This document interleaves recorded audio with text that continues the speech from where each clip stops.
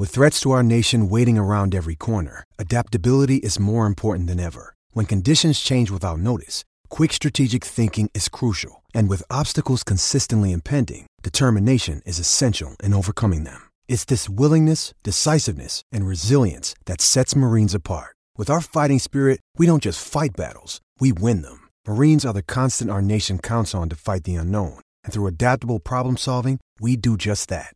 Learn more at marines.com.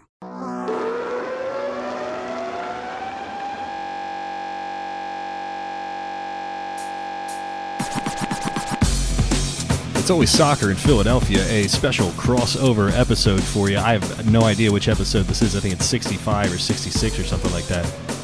Kevin Kincaid, we got Baxter joining us. Baxter is half Labrador, half Pointer, I think. We've got Rush Joy and Phil Kydell from Crossing Broad FC joining the program. Gentlemen, thanks for doing this. This is fun. Hey, Kev. Kevin, thanks for having me. Yeah, anytime. You guys have both joined the podcast individually, but this is the first time that the Always Soccer in Philadelphia program and Crossing Broad FC have teamed up to have all three people in the same place at the same time. Real-time update. It is, in fact, episode 65. Okay, well, thanks for looking that up. I feel like I should know these. I do all this other prep for the show, but I don't actually look at what episode I'm doing. You know, Dave and I usually just guess at the end of it, and then it doesn't really make a difference one way or the other at the end of the day, does it? No. No, but listen, this episode is called Why Always Me, and we're talking about the one and only Mario Balotelli. And I want to explain to everybody out there, all the loyal listeners of the Always Soccer in Philadelphia program, how a hot stove article turns into some international transfer rumor that then gets squashed by the sporting director of the team himself. Really, it's a very intriguing story of how these things start is something very small and innocuous and then blow up into something completely ridiculous, right? But we had a lot of fun over the last couple of days. So let me back it up. A couple weeks ago, somebody emails me. Mystery source, I have no idea who this person is, but I do know who it is now. And they come to me with three pieces of information, and they say, Kevin, Bethlehem Steel is going to leave Lehigh University next season. Jim Curtin will be the head coach in 2019. And Ernst Tanner's not really a big fan of the 4-2-3-1. He kind of wants to play with two strikers. And so my first reaction to that is, number one, okay, this is cool. I appreciate that. Thank you for sending me this. I have no idea who you are. You know, I don't know if any of this is true or not. So what you do then, naturally, you just sort of try to bounce that off of a couple other sources, and you say, hey, this guy came to me with this. Have you heard anything about this? Have you heard anything about that? Does this make any sense to you? Those three things, right? So went down the list, called some people, and I got the Steel thing confirmed, that they were going to leave Goodman Stadium in Lehigh. They can't play during the day anymore. The lights, you know, they don't have lights at that stadium. They're going to play in Chester next year. So I reported that, got the scoop on that, right, and it worked. I didn't really do anything with the other two because I couldn't find anybody else to confirm those, right? So mystery source comes back, 4 or 5 days ago and says, hey, I got some more information for you. Number one, Ernst Tanner is not that high on Harris Medunian, David Akam, and CJ Sapong. He would not be opposed to moving one or more of those players. Ernst likes Brendan Aronson, the 18-year-old homegrown player that they just signed. And he thinks that Brendan will soon pass Anthony Fontana on the depth chart. And number three, that the off-season priority is a DP striker, and he's willing to sign a big-name player like Mario Balotelli. Tanner has been heavily scouting the forward market. So the words that they use and the words that I put in the article was that, and let me read this verbatim here, okay? As far as a striker, it seems as though the Union aren't going to make an effort to re-sign Borek Dochkal, and instead they want to focus on bringing in an elite goal scorer. Balotelli's name was specifically mentioned in the email, but the mystery source made it seem like this was more of a kicking the tires versus any sort of real pursuit or contact with the agent. Jay Sugarman won't pony up for that kind of player anyway. So, Phil, Russ, if I tell you the term kicking the tires, what's your interpretation of that? Because my interpretation of that is it could mean any number of things. Go ahead, Phil.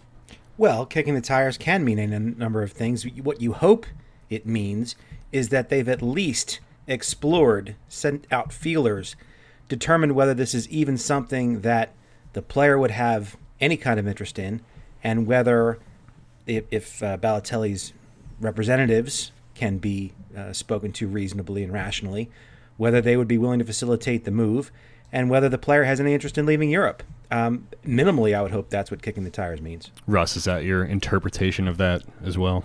Oh, no. I expect that the good old German Ernst Tanner walked up to Mario Balotelli and said, ciao ragazzo, come sta oggi?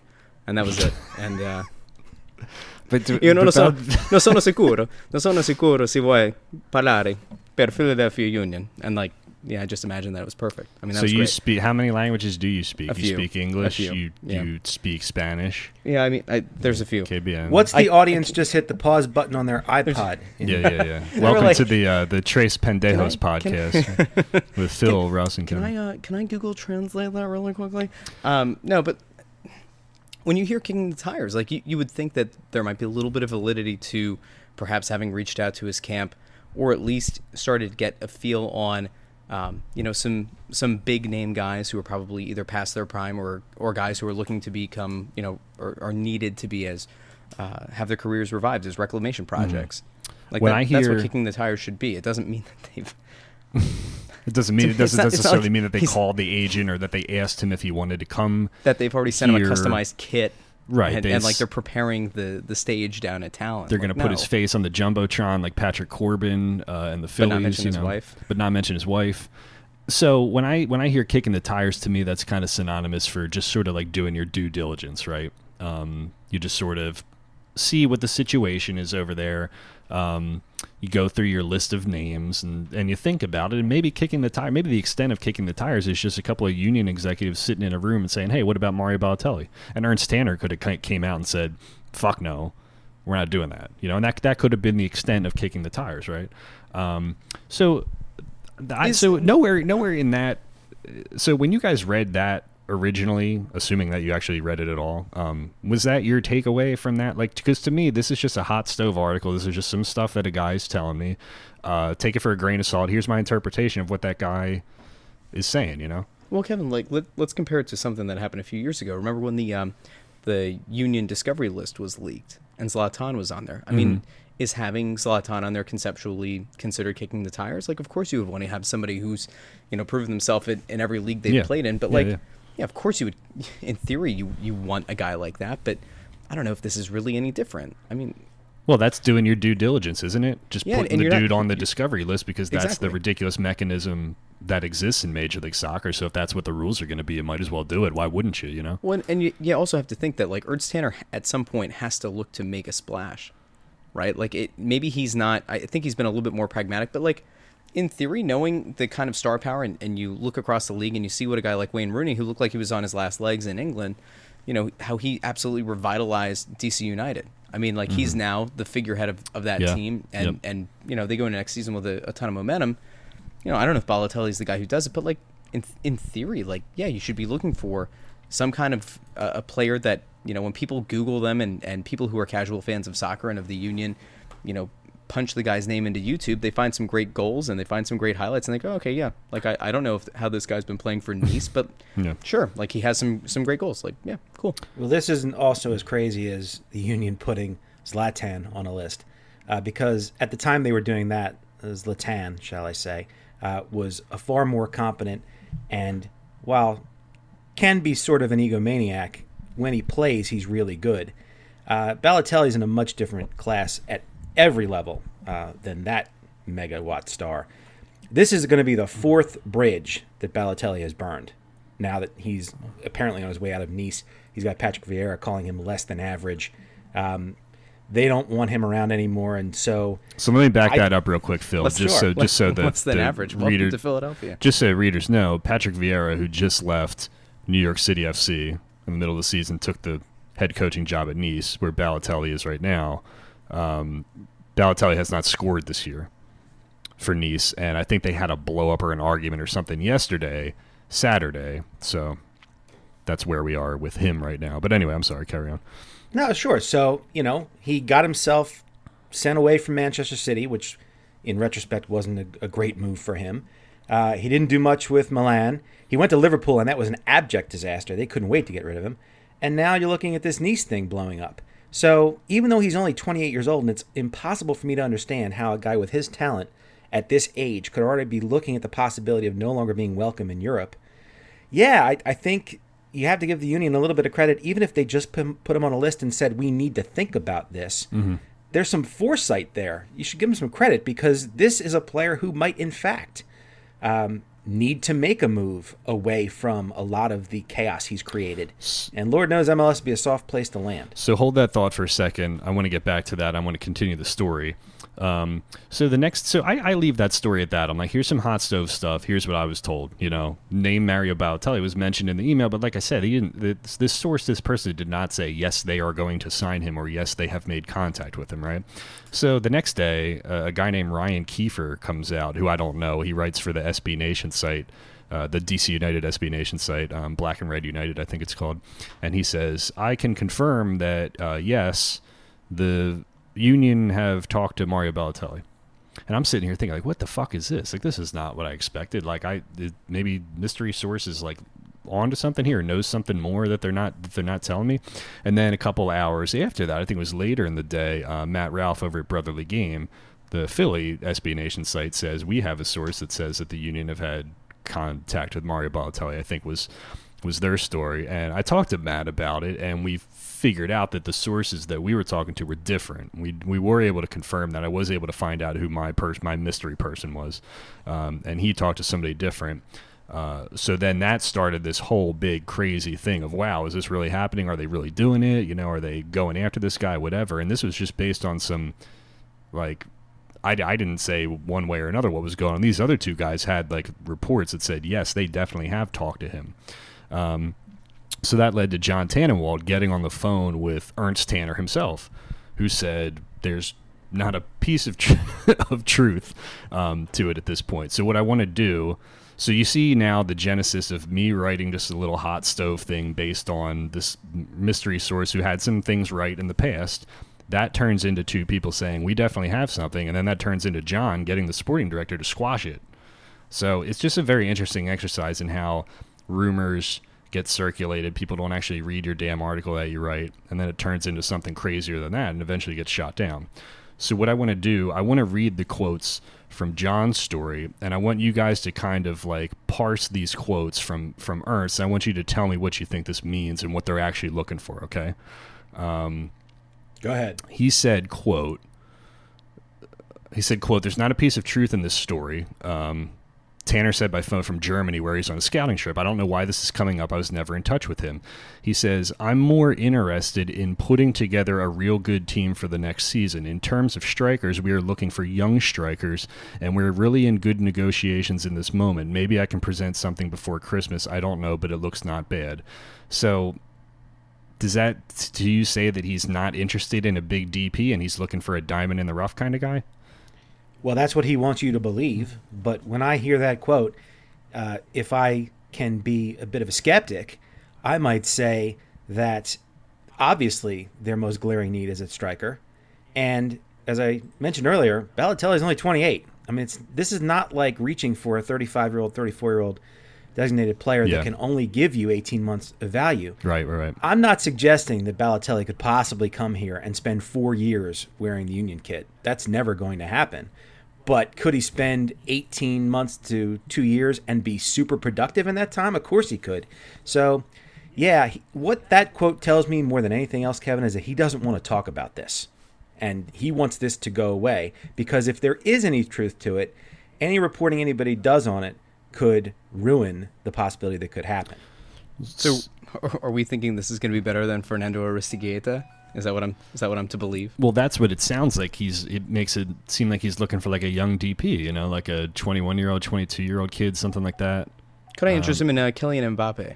How about Pulisic?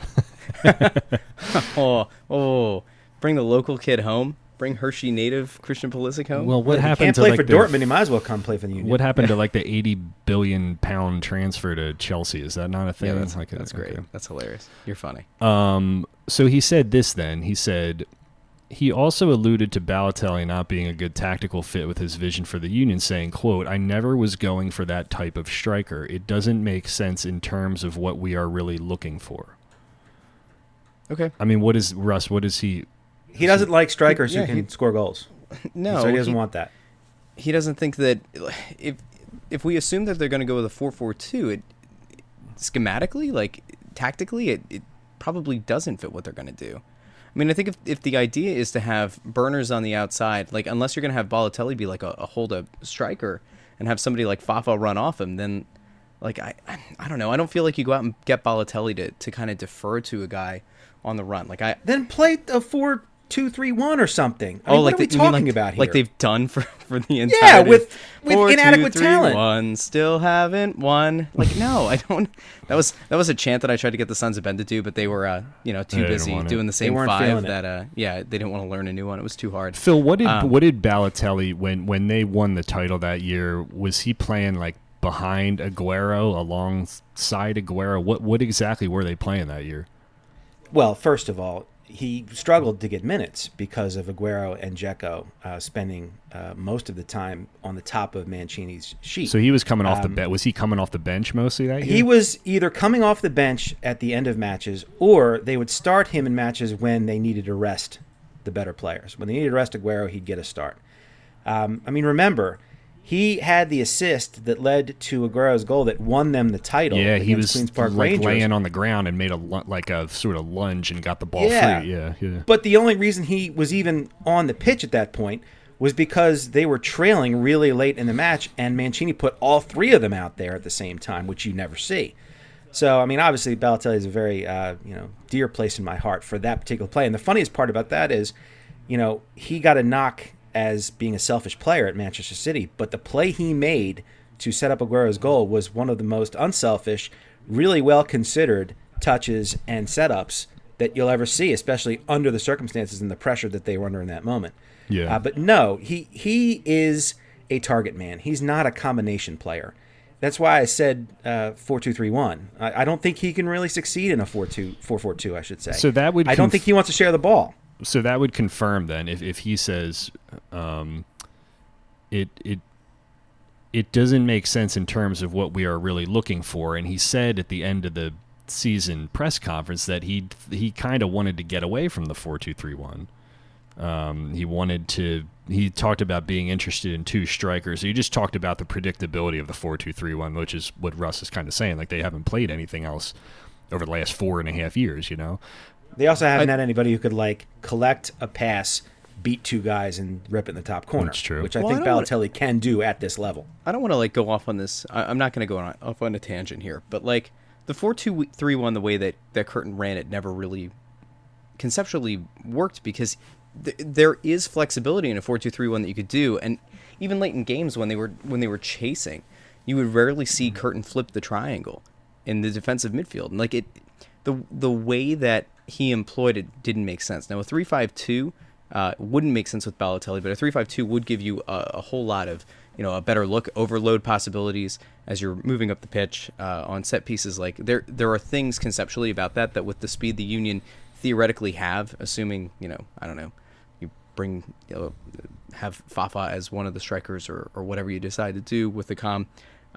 You do have the speed to make up for any kind of an overload situation if you get caught on the counterattack. Balotelli's not the guy to track back as a striker. I have a feeling that Tanner's going to want a guy or a combination of forwards that are going to get back defensively and not so much have a guy, in the mold of Zlatan where he's just going to hang out at the 50. It's just not something that I think he's got in his mind. And so in theory, I have a hard time wrapping my head around the fact that Balotelli's only a month older than me. It feels like he's been in the game for so long that when I went to look for him, I thought he was probably at this point 32, 34. To me, he's kind of like the Josie Altidore of Italian football. He's a guy who people thought had a lot of talent, had a lot of skill, and maybe in terms of raw talent, it's there, but they've just never been able to fully realize their potential. And so, I don't want to put a whole lot of thought into the thought experiment of Balotelli. I'm just trying to imagine him pulling up in a Ferrari and realizing that he's playing in Chester. He's driving the Ferrari to Chester. Yeah, that'd be what I mean? And that I think is the other thing. That's why I could see them going after a younger DP striker, right? Because say what you will about the situation in DC and how bad RFK was, and knowing that they have a new stadium they're going to, but Chester's Chester, man.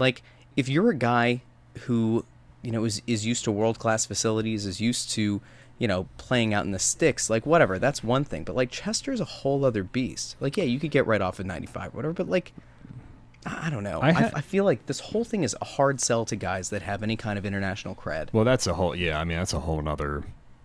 That's obviously part of the Balotelli thing, but again, like you said, it's just a whole nother sidebar that's going to affect anybody that they try to sign. Two quick thoughts here. I'm on the Nice Twitter page here, and I'm looking at how they played yesterday, and Vieira had them out in a 3-5-2. Balotelli was playing up top alongside what the hell's the guy's name? It's Maximine Alain Saint-Maximin, I think is how you say his name. So he's playing with another striker in this formation. They're playing 3-5-2. I don't see. This is my thing. When he says we're not looking for that type of striker. Like a guy like Balotelli is good enough that you put him on the field anywhere, and he should be a dominant player in Major League Soccer. You know what I mean? Like. I don't think I don't think anybody went and signed. I don't think DC United signed Wayne Rooney and said, well, we're definitely, we definitely have to play this formation. We definitely have to do this. Like, yes, Rooney's better as a number 9, but they knew they were going to play him as a number 9. It wasn't, but you wouldn't have been worried to say like, well, we can play 4-4-2 also. Like you can put these guys are like superstar players. Like, Not just that. This was the point I was trying to make like 5 minutes ago. Yeah, great. We have a system that Balotelli doesn't fit. But guess what? We didn't have talent either. If we can get a transcendent talent at the level of this league, you can stick your system somewhere else. Make your formation fit Mario Balotelli. Pretty much. Yeah. I mean, this is a very awkward metaphor, and I'm not trying to suggest that this one player is equal to the other. But, like, I bet Gabe Kapler likes guys to run out ground balls, right? But if you can get Manny Machado, let's not worry so much about, like, running out ground balls and being Johnny Hustle. If you can get Machado to play the left side of the infield and hit 40 bombs, let's just do that and worry about the ancillary stuff some other time. If they can get Balotelli in this, I don't think they can, which is why I've been, really not paying that much attention to the story because I almost don't want to get my hopes up. But if they could put him in a Union shirt, first of all, you're going to sell tickets, you're going to sell jerseys, and he's going to produce at least for a short period of time. There's no question in my mind. Usually, for the most part, he gives you a pretty good effort out of the gate. It's after a while that things start to go sour. I just think it would blow up in the first year. Probably. Like, I don't see any kind of... It's not even like it would be a long-term solution. It really would be... We've got a few guys who are at the end of their contracts. We think that this is a talented team that we can build off. We're another year away from the academy kids coming up and really contributing or being totally seasoned and ready to take on...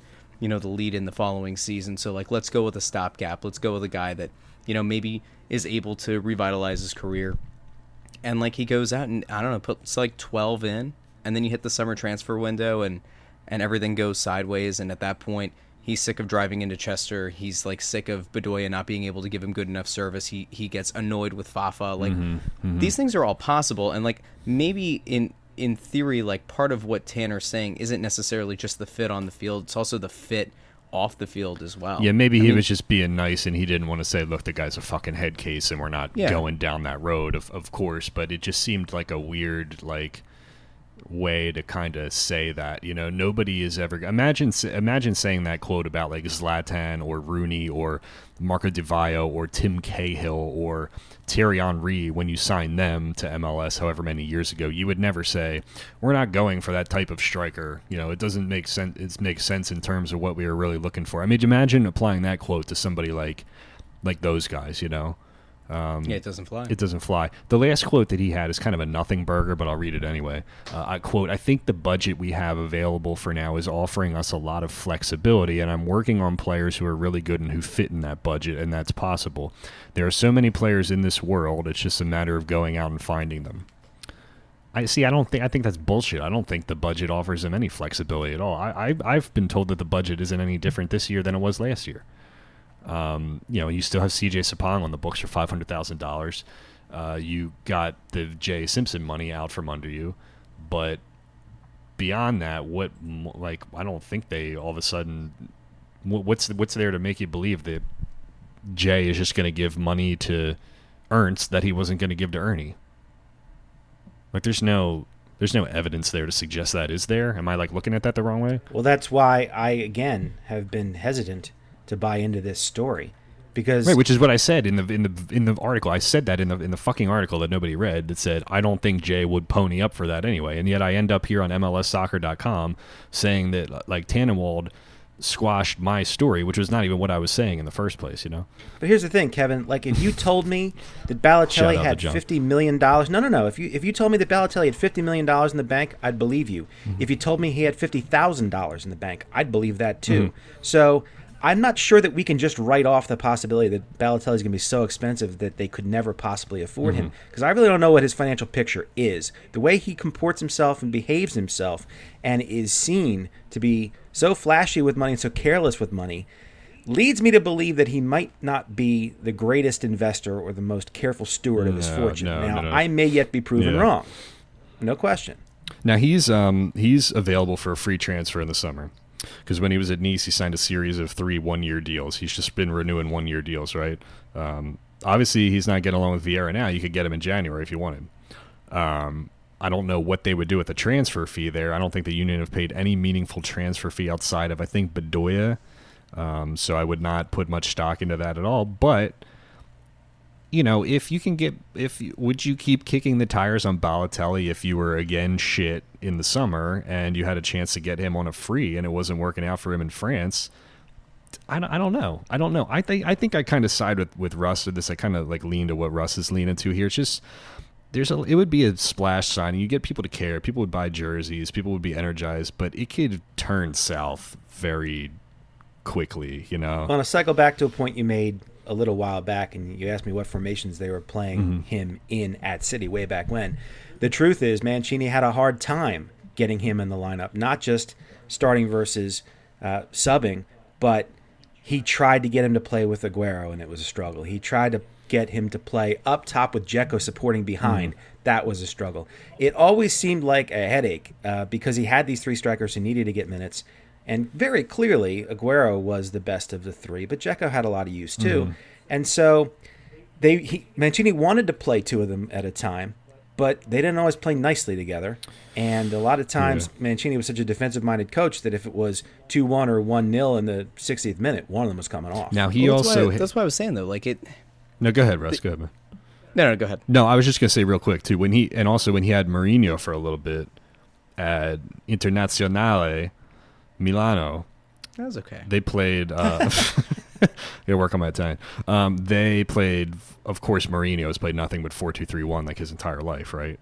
When they won the treble there, they had Diego Milito playing up top, and they had the line of 3 behind him. And I'm 99.9% sure that when Mario was with him there, it was the same thing.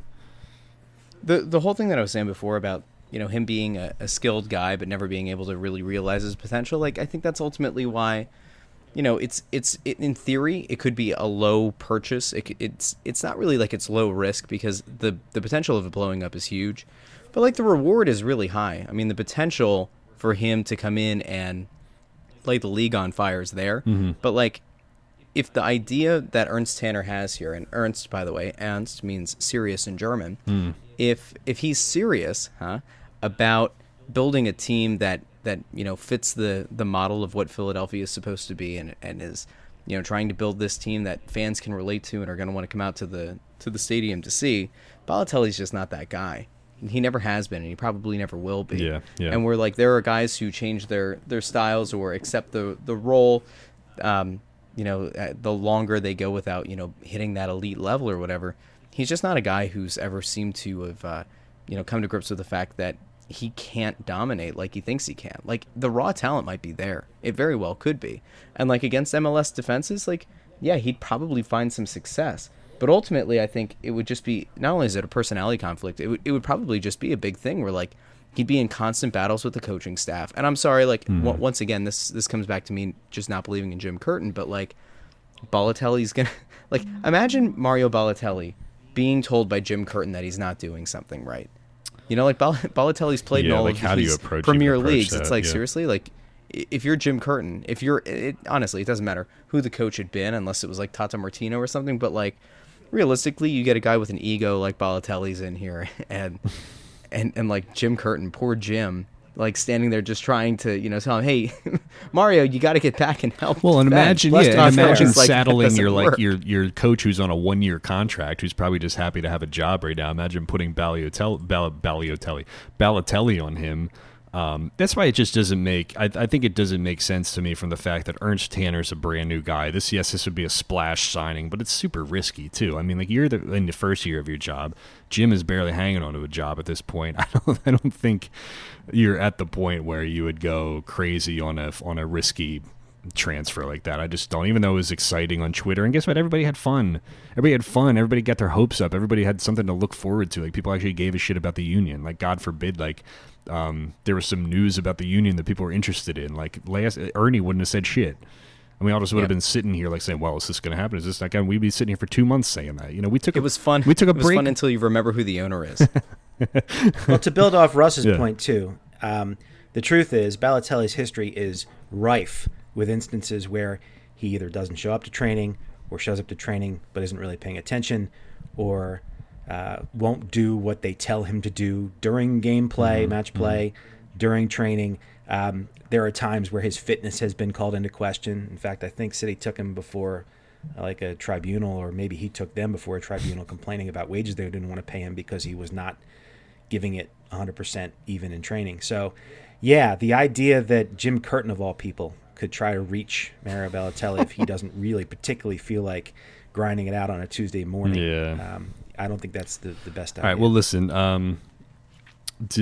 Russ, do you have a final Balotelli point here before I move it on to the next topic? No. Okay. I know. No. We're going to move it on to the next topic then. That was the Mario Balotelli portion of the podcast, not the Mario. Love you, Mario. Not Mario Batali, the famous chef who I think caught a Me Too not long ago, right? Yeah. Do you think Balotelli has Crocs?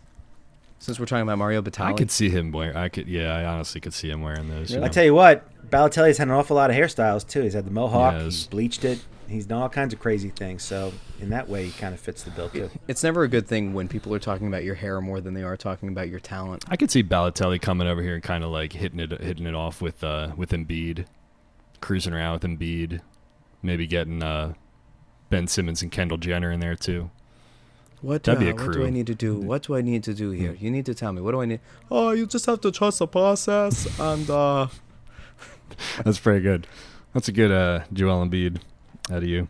All right, we're gonna do. I saw this on Facebook, and I did not originally have this in the rundown for the program, but so Bethlehem Steel's moving from Lehigh to Chester, and apparently Tim McDermott had a meeting with Bethlehem Steel supporters. And to explain exactly what the hell is going on and why this move happened. And somebody put these detailed notes on Facebook, like really, really, really detailed shit here. So I want to read some of this stuff to you. I want you guys to kind of like give me what your takeaway is from it here. Tim talked about the youth development budget. The union spends $7.5 million annually on youth development, $3.5 million on the youth academy, $2 million on the youth academy school, and a $2 million net loss on Steel. The union spend more on youth development than any other MLS team. I mean, I think we knew that, right? I think they said that in the past that they spent more on it, but I don't think we had a number on it. yeah, I mean it's great that they spend so much on it. I just wish they would actually invest some money on the on-field product. Yeah. Like, I've always it's- said, like, you're it's- not going to it's win. the You can put a ultimate- bunch of fucking kids. You don't win a trophy for putting a bunch of kids on the field. Like, Yeah, and this you can is, spend this is $50 exactly million. what just happened with the Flyers and Ron Hextall. Like the plan takes Yeah, too long, yeah. and like it look in 5 years, 6 years or whatever, when the academy players are making their way to through Steel and then up to the union, like yeah, then maybe in like another 5 or 6 years we say, wow, there was some really great foundational work laid, but like you can't just lay a foundation and expect fans to come out and support this team. Again, I've said it a million times, but like the Phillies were in such a down stretch for the last few years. You had the opportunity to capitalize, and instead of investing in whether it's a big name or actually setting up a scouting network in South America, which tends to work really well for a lot of MLS clubs, and like going out and identifying some young guys and giving them a shot, instead of doing that and actually creating some kind of buzz around the team, you invested in your academy, which was great to some extent, but like you can't just continue to neglect the big club and expect people to buy into, like, this isn't even like you can say, hey, in 2 years Fontana's going to be up, or whoever it is. It's like, oh yeah, there's this kid who's like 14 and is going through the academy. Wait until he's 21. God, is he going to be good? You know? Yeah. It's just, you can't. I would you want to can't get see the fans to buy into receipts. that.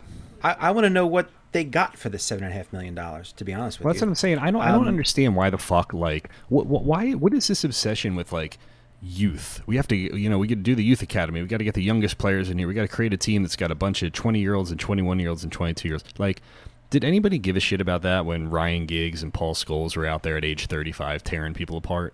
Like, you don't win anything for putting a bunch of kids on the field. It's nice that you can put Austin Trusty and Mark McKenzie on the field, and then you supplement the homegrown talent with superstars, and you nail your foreign signings. Like, I still think that they think they're going to operate with, like, putting 8 local kids on the field and surrounding them with, like, 3 good foreign players. And I don't think that wins you a trophy. I just don't understand. Like, good players are good players, Zlatan's doing what he's doing at age 30. So obviously they're cheap. Obviously. And maybe Jay Sugarman's goal is not to even win fucking games, right? It's just to, raise these kids to the academy and sell them. Maybe that's what it really is, But I'm just play them and pay them nothing. Jesus, yeah, like, I'm just not. I've just never really been impressed by anything like that. Okay, like you got the academy, you got the kids coming through it. All right, you're supposed to. It just doesn't really do that much for me. It's like, oh, well, we were ahead of the game. We were one of the first ones to set up an academy and run it all the way through the USL team. Like, no, who cares? Yeah, I don't really. That really doesn't do much for me. All right, let me just bomb through some It's of like these going other to a ones. picnic and saying, oh, you know what, I have like the best side dish. Well, that's great. But like ultimately people are there for the burgers and the hot dogs. That's right. That's right? a really good comparison from you, Russ. I'm gonna try to use that one moving forward. Thank now. you. Speaking of moving forward, okay.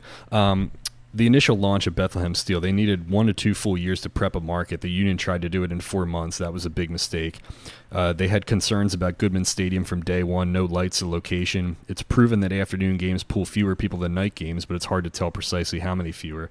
On the stadium, previously the USL had granted them exemption on the lights thing. Midway through 2018, they gave them notice. The league gave them notice that said that's no longer good. USL said you have to have 5,000 seats, lights, and no sewn-in football lines, which means like you have to be able to remove the paint on the lines and redo your own lines on it. So the stadium alternatives up there in the Lehigh Valley, Coca-Cola Park was too narrow. That's where the Iron Pigs play? Yes. Okay. Goodman, Lehigh's under no hurry to install the lights. Initially, they were uninterested, but now that's on their wish list, I guess. Lehigh Soccer Stadium apparently needed lots of work to meet USL standards. Turf fields in the area, high schools and whatnot, they have the problem with those sewn-in lines where you can't change the, you have to draw lines on top of lines and it doesn't work. Cottingham, which I don't even know what the hell that is, though not big on high school stadiums, Cottingham is intriguing in the community. There's things to do nearby. And building a stadium at Steel Stacks apparently was not a thing either. I'm going to tell you why they're Cottingham? idiots. Sorry, let me Google that. Sorry. I'm going to tell you why they're idiots. There was a very simple fix for this. It was 8.5 miles away from where Lehigh University is. And it's J. Bernie Crum Stadium in Allentown. And the reason that I know it would work is it's 15,000. It's used by, or at least was, by the Pennsylvania. It's funny. The Pennsylvania Stoners of the NPSL. Oh, okay. And also the Northampton Laurels of the WPSL. They're both professional teams. Like conceptually, like it's there. It makes sense. It's still in the Lehigh Valley area. I mean, Bethlehem and Allentown are, they're not that far apart. And that place is equipped with lights. That place is equipped with, concessions and facilities that allow, big competitions to go on there. I mean, I think of it as a marching band stadium because they do their big collegiate thing every year. But like, it has the parking. It has everything in place that, a team could use. And it's less than 9 miles down the road. I don't know why this wasn't something they explored. Maybe it's because, the turf surface itself, like, I know that there are a bunch of high schools in that Allentown area that use it to play football, and like maybe the idea is that it was just going to be overuse of the turf. But then at that point, don't you work out a deal where if the turf needs to get ripped up or refurbished, You just work that out with the organizations that are using it. Cottingham, right? Like you're charging. Cottingham Stadium is in Easton, and it looks like an old kind of, I don't even know what the hell it was used for, but it's next to an elementary school. Easton is just as close to New York as it is Philadelphia. Like, that's going even further out. Let me read these final bullets here. And that's by the way, that's 15 miles away from Lehigh. From Lehigh, yeah, that's even further. Going the opposite directions. It's twice as far That's as what I'm Jayber saying. and Like, Crockett. why Again, would you, I don't why would get you go it. even? It doesn't make yeah. sense. Well, that was just a suggestion for, like, they were looking at other areas up there, obviously. Okay, playing in Chester, they will lose just as much money playing in Chester as they do in Bethlehem. In fact, depending on the sponsorships, it could be worse, actually, because they would lose that Lehigh Valley Health Network sponsor. Talon Energy Stadium just got a new surface, but that might not even hold up if they play 17 more home games there. They might do double headers, playing the Steel game after the Union game. After? Yeah, there are... the organization does not want them in Chester. The organization would prefer for Steel to play in Bethlehem. They did not seem confident in coming back for 2019, but that was more what this person inferred based on Tim's statements. And finally, the USL wanted the Union to change the name Bethlehem Steel, but the organization views relocation as temporary, and they're willing to change the name in the future if hope to return to the Lehigh Valley evaporates. Phil, what do you make of all that shit? It's over. That's what that they're not going back there? No, they're not going back there. I mean, there's not going to be a quality soccer-only facility built in the Lehigh Valley in the next 18 months. Nobody's going to buck up the money to do that. Yeah. All of the facilities you've just described are inadequate or not palatable for any number of reasons, not the least of which is, like, you can talk about Crum Stadium all you want, but if the thing that you associate with it is high school marching band practices, I don't think the league really wants the stadium of one of its franchises closely involved or recognized or lined up. Well, I'm just saying, I was in a college marching band, so that's my thought there. But I'm saying, like, 2 other professional soccer teams play there. And but I've never heard of those teams, and I imagine a Google search would turn them up. But I didn't know anything about a women's soccer league team that played up that way, or any other minor league team that played up that way. I barely know enough about the Bethlehem Steel to speak knowledgeably about them, although I know of them primarily because my son's club is aligned to a degree with the Union and thereby the Steel. But Bethlehem is not really the sort of place that I would have put a minor league team in the first place anyway. I know that the Lehigh Valley is an up-and-coming area in terms of minor league sports because the Iron Pigs do really well and the hockey team's doing gangbusters. Okay, but those are minor leagues below major league clubs. This, and I know the Union's a major league club, but just hear me out, okay? The Union obviously don't have the same following as the Flyers or the Phillies, okay? So a lot of people will talk about Major League Soccer and say, comparatively, in a world level, it's a minor league. So now you're talking about the Steel being a level below the Union, who a lot of people kind of turn their nose up at because they're Euro snobs. Sorry, Kevin. Point being, yeah, there's not going to be a solid grass or turf facility that doesn't have the football lines on it that's going to be made available to the Steel to save their tie to the Lehigh Valley in a time frame that will make sense for anybody. Because here again, things in motion tend to stay in motion, things at rest tend to stay at rest. They're now going to be at Talon, and that's going to be the new norm. And now it's going to need to be, what's our impetus to go back? And I'm not sure that's what I'm saying. Like, they weren't, from the beginning, they were a team that was branded as this and played up there, but they didn't practice up there. They didn't make any inroads with the community. They just sort of, like, whatever. They showed up there once a week. They played a game. Every other week they played a game, but there was never any real connection with the community. You know, I mean, this was another Nick Sakevich special, really. I mean, it seemed like a good idea at the time. We bitched about the distance because if, like, you were a writer and you covered the Union, you were also interested in going to some Steel games, why the fuck am I going to drive like 90 minutes to get up there, you know, from Philadelphia? So they just phoned it in. They phoned it in and they hoped that nostalgia was going to carry it, and it didn't. Yeah, so, like, I don't really care about. I mean, the history of it is nice, but like, it's nice to appreciate Bethlehem Steel and what those teams did here back in the day. But I think the focus for everybody at first is let's figure out the first team here that's playing in Chester before, like, we even worry about what the hell's going on with Steel. All right, let's get to questions here. And I think we got maybe a good chunk of them here. So we'll start it off with our boy Union Hulk. And these are all, this is all in capital letters as per usual. Union Hulk was having a really, really good time with the Balotelli rumors because he just wants something to be excited about. You know, people want something to be excited about. You know, talk to me about the Philadelphia Union. Who are they going to sign? You know, we stopped doing the podcast for 3 months this time last year because they just weren't doing anything and Ernie wasn't saying anything. And he wasn't leaking anything, and it was just like the most boring time. So we had some fun with the Balotelli shit, all right? Because Ernie Stewart was Ron Hextall. Continue. Yeah, I don't think that column is just not going to happen, is it? What? Ernie Stewart is Ron Hextall? The one that I've wanted to write, but I'm afraid it's going to get ripped down it's again. It's just a very small, the cross-section of people who know anything about Ernie Stewart and Ron Hextall is maybe like 500 people who listen to this podcast, and you and me and Phil. That's all right. And Russ's wife. That's and all right. Nancy. She's not going to... Nah, she wouldn't read it. Okay, so Union Hulk says, remember that 48 hours when all of Philadelphia Union united together over Mario Balotelli? The sun was shining brighter. The jalapeno poppers tasted a little bit crunchier. For 48 hours, Dupe Nation was happy. Was this just a short window of success like when Limp Bizkit was popular? Hashtag Nookie. See, Limp Bizkit was popular for much longer than that, man. See, people got to realize that Limp Bizkit was like the shit back in the day. It's like 1997 to like 2003, 4-ish or something like that. That's more than just a couple years. Every day I would watch Total Request live, and you just wanted to see if Limp Bizkit and Korn would be able to knock off NSYNC and Backstreet Boys to take the #1 spot on TRL. You know?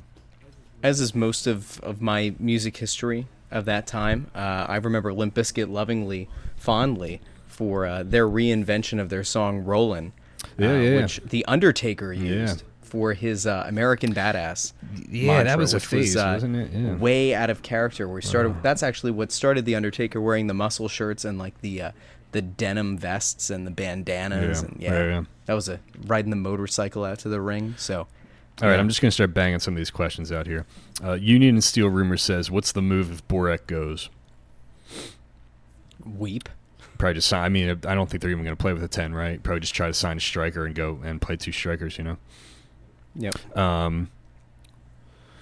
The Doopy Brothers says, what does Talon Energy want for Christmas? More beer choices, less play on the field? What do you mean Talon Energy? Like with the stadium? What does the stadium want for Christmas? What does Talon Energy Stadium need right now? They need to fix the parking yesterday. Like getting in and out of there? For sure. It's not just getting in and out. I think it's the way... It was, a few years ago when they decided to put the practice fields right next to the stadium and eliminate all of that parking. I mean, if you're a casual fan or you're somebody who shows up to the game, you know, not 5 hours or 6 hours ahead of time to tailgate, the fact that you have to turn right at the Wharf building and walk what feels like 1.5 miles to get to the stadium, that's not a good game day experience. Yeah.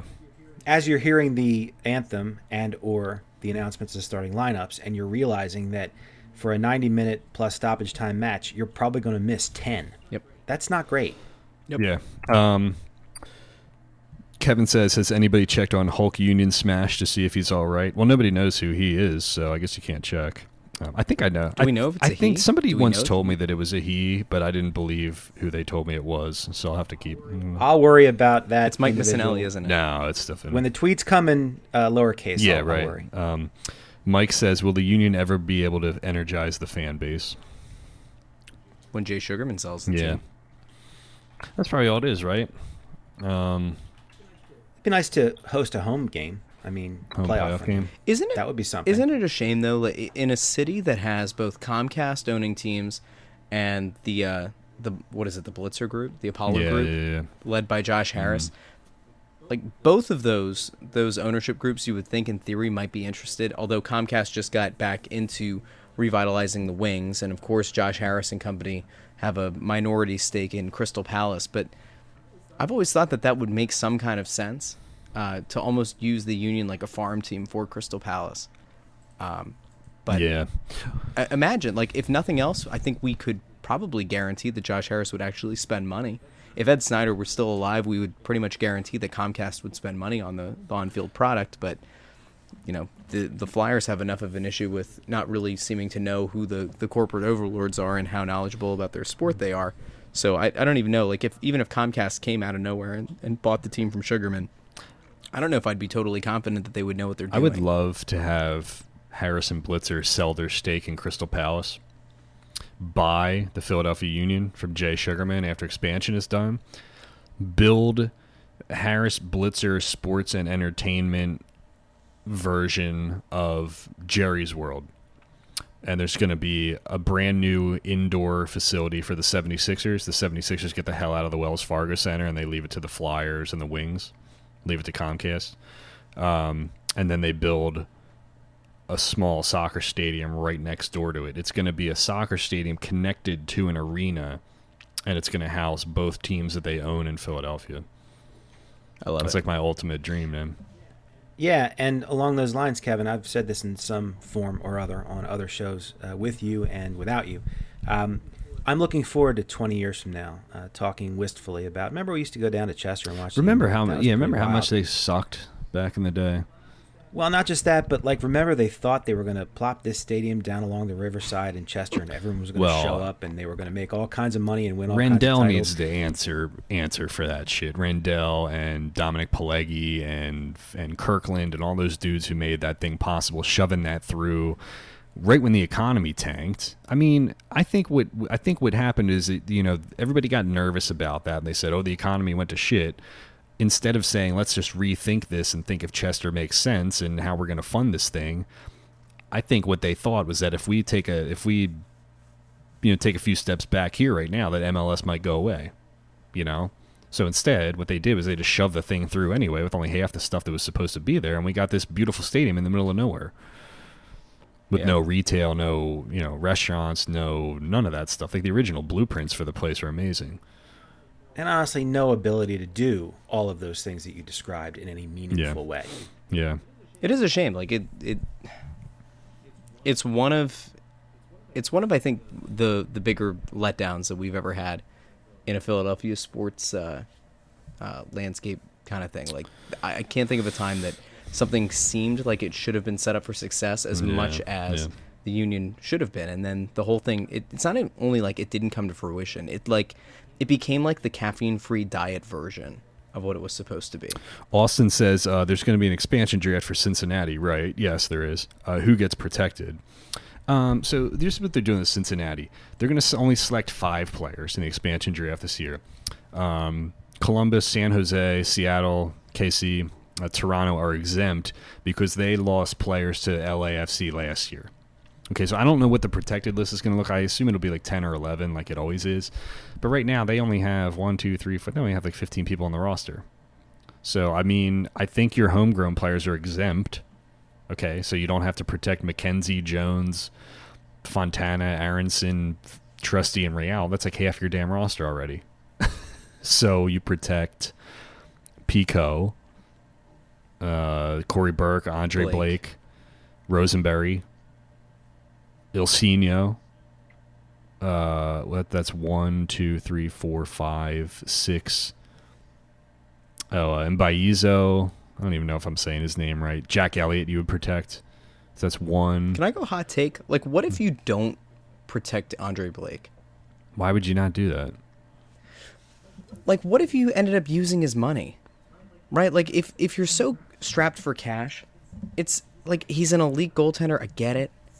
But, like, at some point, you need to start pushing this money to things that matter outside of goaltender. Like, McCarthy's not the worst backup.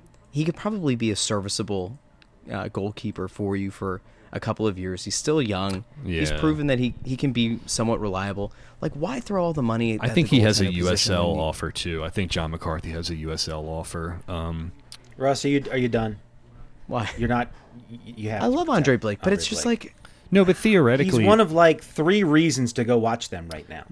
You can't just give him away an expansion. You're going to go spend money to go watch the goal. No, but the crux... I've come pretty close to justifying my decision to go down to watch them as well. At least I get to watch Blake play Plastic Man for 90 minutes. He's really good. But the crux of my transfer Andre Blake argument for years was kind of what Russ is saying. It's not that he's not a great goalkeeper, but I always felt like if you were a cash strapped team and you only had X amount of dollars to spend anyway, try to get money for Blake and then put that money into like a forward or something like that, because it's just easier to find just a generic American dude to go play goalkeeper who will be serviceable and who will get the job done, versus finding a needle in a haystack with a cheap strike. You trust them to reinvest that money wisely? No, absolutely not. But in theory, that's just kind of what I was basing it on. When I was saying you got to sell Blake now, it wasn't because I was down on Andre. It was just that I thought he had value that you could flip into something else, But all right, what else do we got? He's set to make what, $500,000 next year? Something like that. I should look it up. I'm looking at Spotrac right now. His the biggest hits were Dogecoin for like 1.7, Ale for 1.2, Akam for 1.2. Then it was Simpson for like 600K, Medunjanin for 500, CJ for 525. Yeah, Blake for 450. I mean, the CJ it doesn't mean contract, $500,000 for CJ, 4 goals this year in like 32 games. That kills you.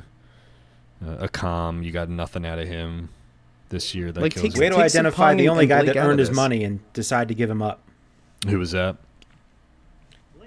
Blake, the only guy on that list you just read off, really earned his money, and you're going to save $425,000. That's our big savings that we're going to trouser and then turn the franchise around with. Come on, guy's still in his prime. You can't just let him walk for nothing. Transfer is different. Like if you transfer him and you get something of value back, that's one thing. But you lose him in the expansion draft. That $425,000 doesn't get you anything useful. Andrew, that's a fair Andrew point. says, Pat says, why did Ernst have to be a big spoil sport and ruin our fun with that phone call to the goalkeeper? It's interesting from a PR standpoint, because when you call somebody to like shut a rumor down like that you would then kind of like have to shut down every rumor that comes, anything that's on that level. So like if there's another big rumor, say like the Union are going to sign fucking Mario Gomez from Germany or something, right? Like, would he call and shut that down if that was not true? Or was it just because he felt like this Balotelli thing was getting out of control? Well, I think it might just be setting the tone earlier in his tenure. Yeah, that's true. Like kind of establishing like, look, this is not, I'm not fucking around like with Mario Balotelli. Yeah, like these kind of things aren't something that's going to define my tenure here. Yeah. Well, not just that. Most of the names that you could throw out plausibly in this regard aren't going to have the same baggage or like electricity attached that Balotelli has. I mean, because for all of his problems, some of his moments have been really special, and those are the things that people remember, especially in the context of that MLS. gets EJ, who listens to the podcast and he reads Crossing Broad also, that he actually asked a pretty good question regarding that. He said, what big name European strikers would even be open to move to MLS right now? There's no obvious Rooney, David Villa, or Zlatan types out there right now, in my humble opinion. So I was interested in that. I just kind of like looked around at some of the older guys, like 30, 31, 32, 33. They're still like scoring goals in various high level leagues. And I mean, the only guys that I really came up with in that list were, well, I guess you could add Gomez to that list. You could start with that. Mario Gomez, Falcao is like 33. Luis Suarez, Edinson Cavani, Gareth. You could say Dzeko, but he's still real productive right now. Gareth Bale's going to be like 30, 31 soon, right? Robert Lewandowski is like 32, 33, I think. It's an interesting name? Ibisevic is an interesting one. He's 34 now, but he's still scoring goals in Germany, and Tanner's familiar with Germany, Arjen Robben is not going to re-up his contract. How old is he, 34, 35? 35, I think. Would you take a flyer on Arjen Robben to the Union? Oh, hell yeah. Absolutely.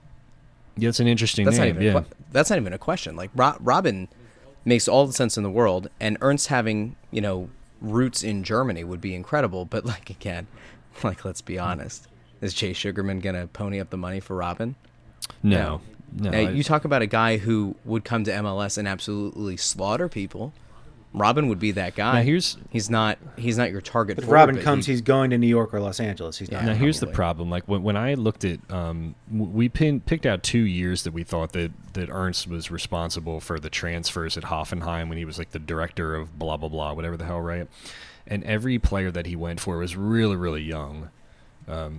His first year was 2010, 2011, or 2011, 2012 that he was making the transfers, and here's who he brought into Hoffenheim when he was in charge. Ryan Babel for £7 million, age 24. Gylfi Sigurdsson, £5 million at age 20. Roberto Firmino at age 19, £4 million. Sebastian Rudy, 4 million pounds at age 20. Kevin Volland at 18 years old got him for 700,000 pounds. Juka Raitala at 21 years old, who ended up playing in MLS and now plays for Montreal. 24 years old, 2019, 2019, 18, 21. But he spent like $20 million on those players. Same thing with Ernie Stewart, who had all these amazing transfers at Alkmaar, but you did have to spend money to get them there in the first place. So year number 2, Sandro Wieser, that guy, that Swiss guy, for $1 million. They got Srdan Lakic, the Turkish-German guy from Wolfsburg. They got him on a loan for free. Fabian Johnson, age 23, American left winger. Danny Williams, age 22, American defensive midfielder. So you see a lot of like the pattern was that he wanted to go for these young, guys, and he nailed a lot of them. But I don't even think he has the money to do that here. I don't think he's ever going to have the money to do it. I think as long as Jay Sugarman's here, it's probably just going to be another exercise in futility where he's got all these great ideas but probably just can't execute on any of it, That Well, don't worry, Kevin, because their big striker is 14 years old in the academy, and in 5 years he's going to score 30. Get excited, get really excited. I still about just that, I don't understand how Don Garber hasn't tried to force Sugarman's hand in some way or another. I mean, we saw what happened with the Sixers, and the fact that in terms of revenue sharing, the Sixers really weren't helping the league during the Hinkie years, during the process years. But it's still a top market. Like in theory, a Philadelphia Union team that's competitive and is filling talent and is selling plenty of merch, like that should be a team that's able to draw TV ratings and is able to draw a lot of traffic to MLS and to the stadium and all that. Like at some point, like I know that the constant conventional wisdom here is once expansion's finished, and I get that, but like, God, if you're Garber, like at some point, don't you just have to try to expedite? I'll tell you this: like if your owner doesn't have the money, like this would be different if it were like Columbus, or if this were like a mid-market team. Then fine, like you can be frugal, you can play Moneyball, you can do all that, but like it's Philadelphia. I will tell you that. I will tell you that. And this is not from the mystery email source. This is from like good sources. I can tell you straight up that Major League Soccer headquarters is not happy with the union right now. Like they have said to Jay Sugarman more or less like it's time to fucking get on with it. He sits on the expansion committee, as we all know. He probably can just sit on his investment and whatever, but they're not happy with it. I don't know what the hell they can do. Like they can't do anything. They can't say go spend money you don't have. But they can tighten the screws. They can tighten the screws after the expansion's done, I guess. I don't know, Can they though? Like what can they do differently? They can start putting new rules in and shit like that. Like they could put they could up the salary floor. Yeah, they could just even increase the salary cap to the point where you get more competitive imbalance and kind of forces people's hands. I think I like the floor better than the cap, but I don't know.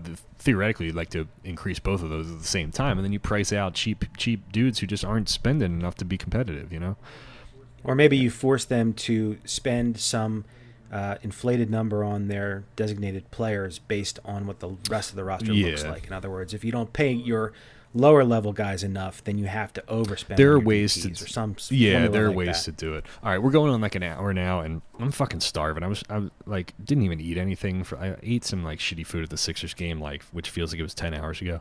Can we compare beat food really quick? What do you guys get to actually eat at the Sixers games?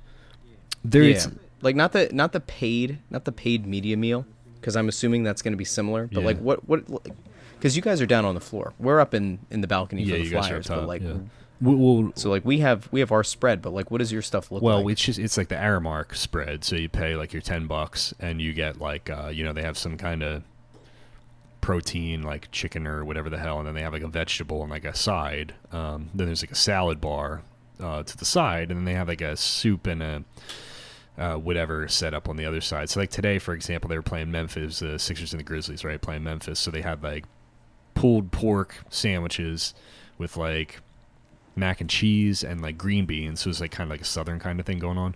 Then they have the salad bar and like the mixed fruit set up over there. And then they have like soda and soup, and they have like ice cream on the side or whatever. So it's a... You have to go in pocket for that? Yeah, it's $10. But do you have anything for in-game? No, like during halftime, Oh. like at halftime they put like popcorn out usually, or like sometimes on Fridays or Saturday nights they'll put like pretzels or hot dogs out or something like that. But no, for the most part, like if you don't pay the $10 up front for the media meal, you don't get jack shit. Ooh. Now at Talent, Well, okay. The Flyers. Now the Flyers are taking care. so what do you? So you guys don't have the Aramark thing beforehand? No, we do. We do. It's $12, and it sounds like essentially the same kind of thing. But I guess because we're up in the balcony level or whatever, we actually have a full spread while we're up Yeah. there. That's free. That's popcorn. It's like there's like a candy bar, coffee, soda, Philly pretzels, well, not Philly Pretzel Factory, but like Oh, wherever cool. they Well, are. that's The really super, good. Super Yeah. pretzels and popcorn. Oh, that's yeah. nice, man. That's kind of like the Union have a really nice setup in that regard. Like you go in, it's free. You don't have to pay for it.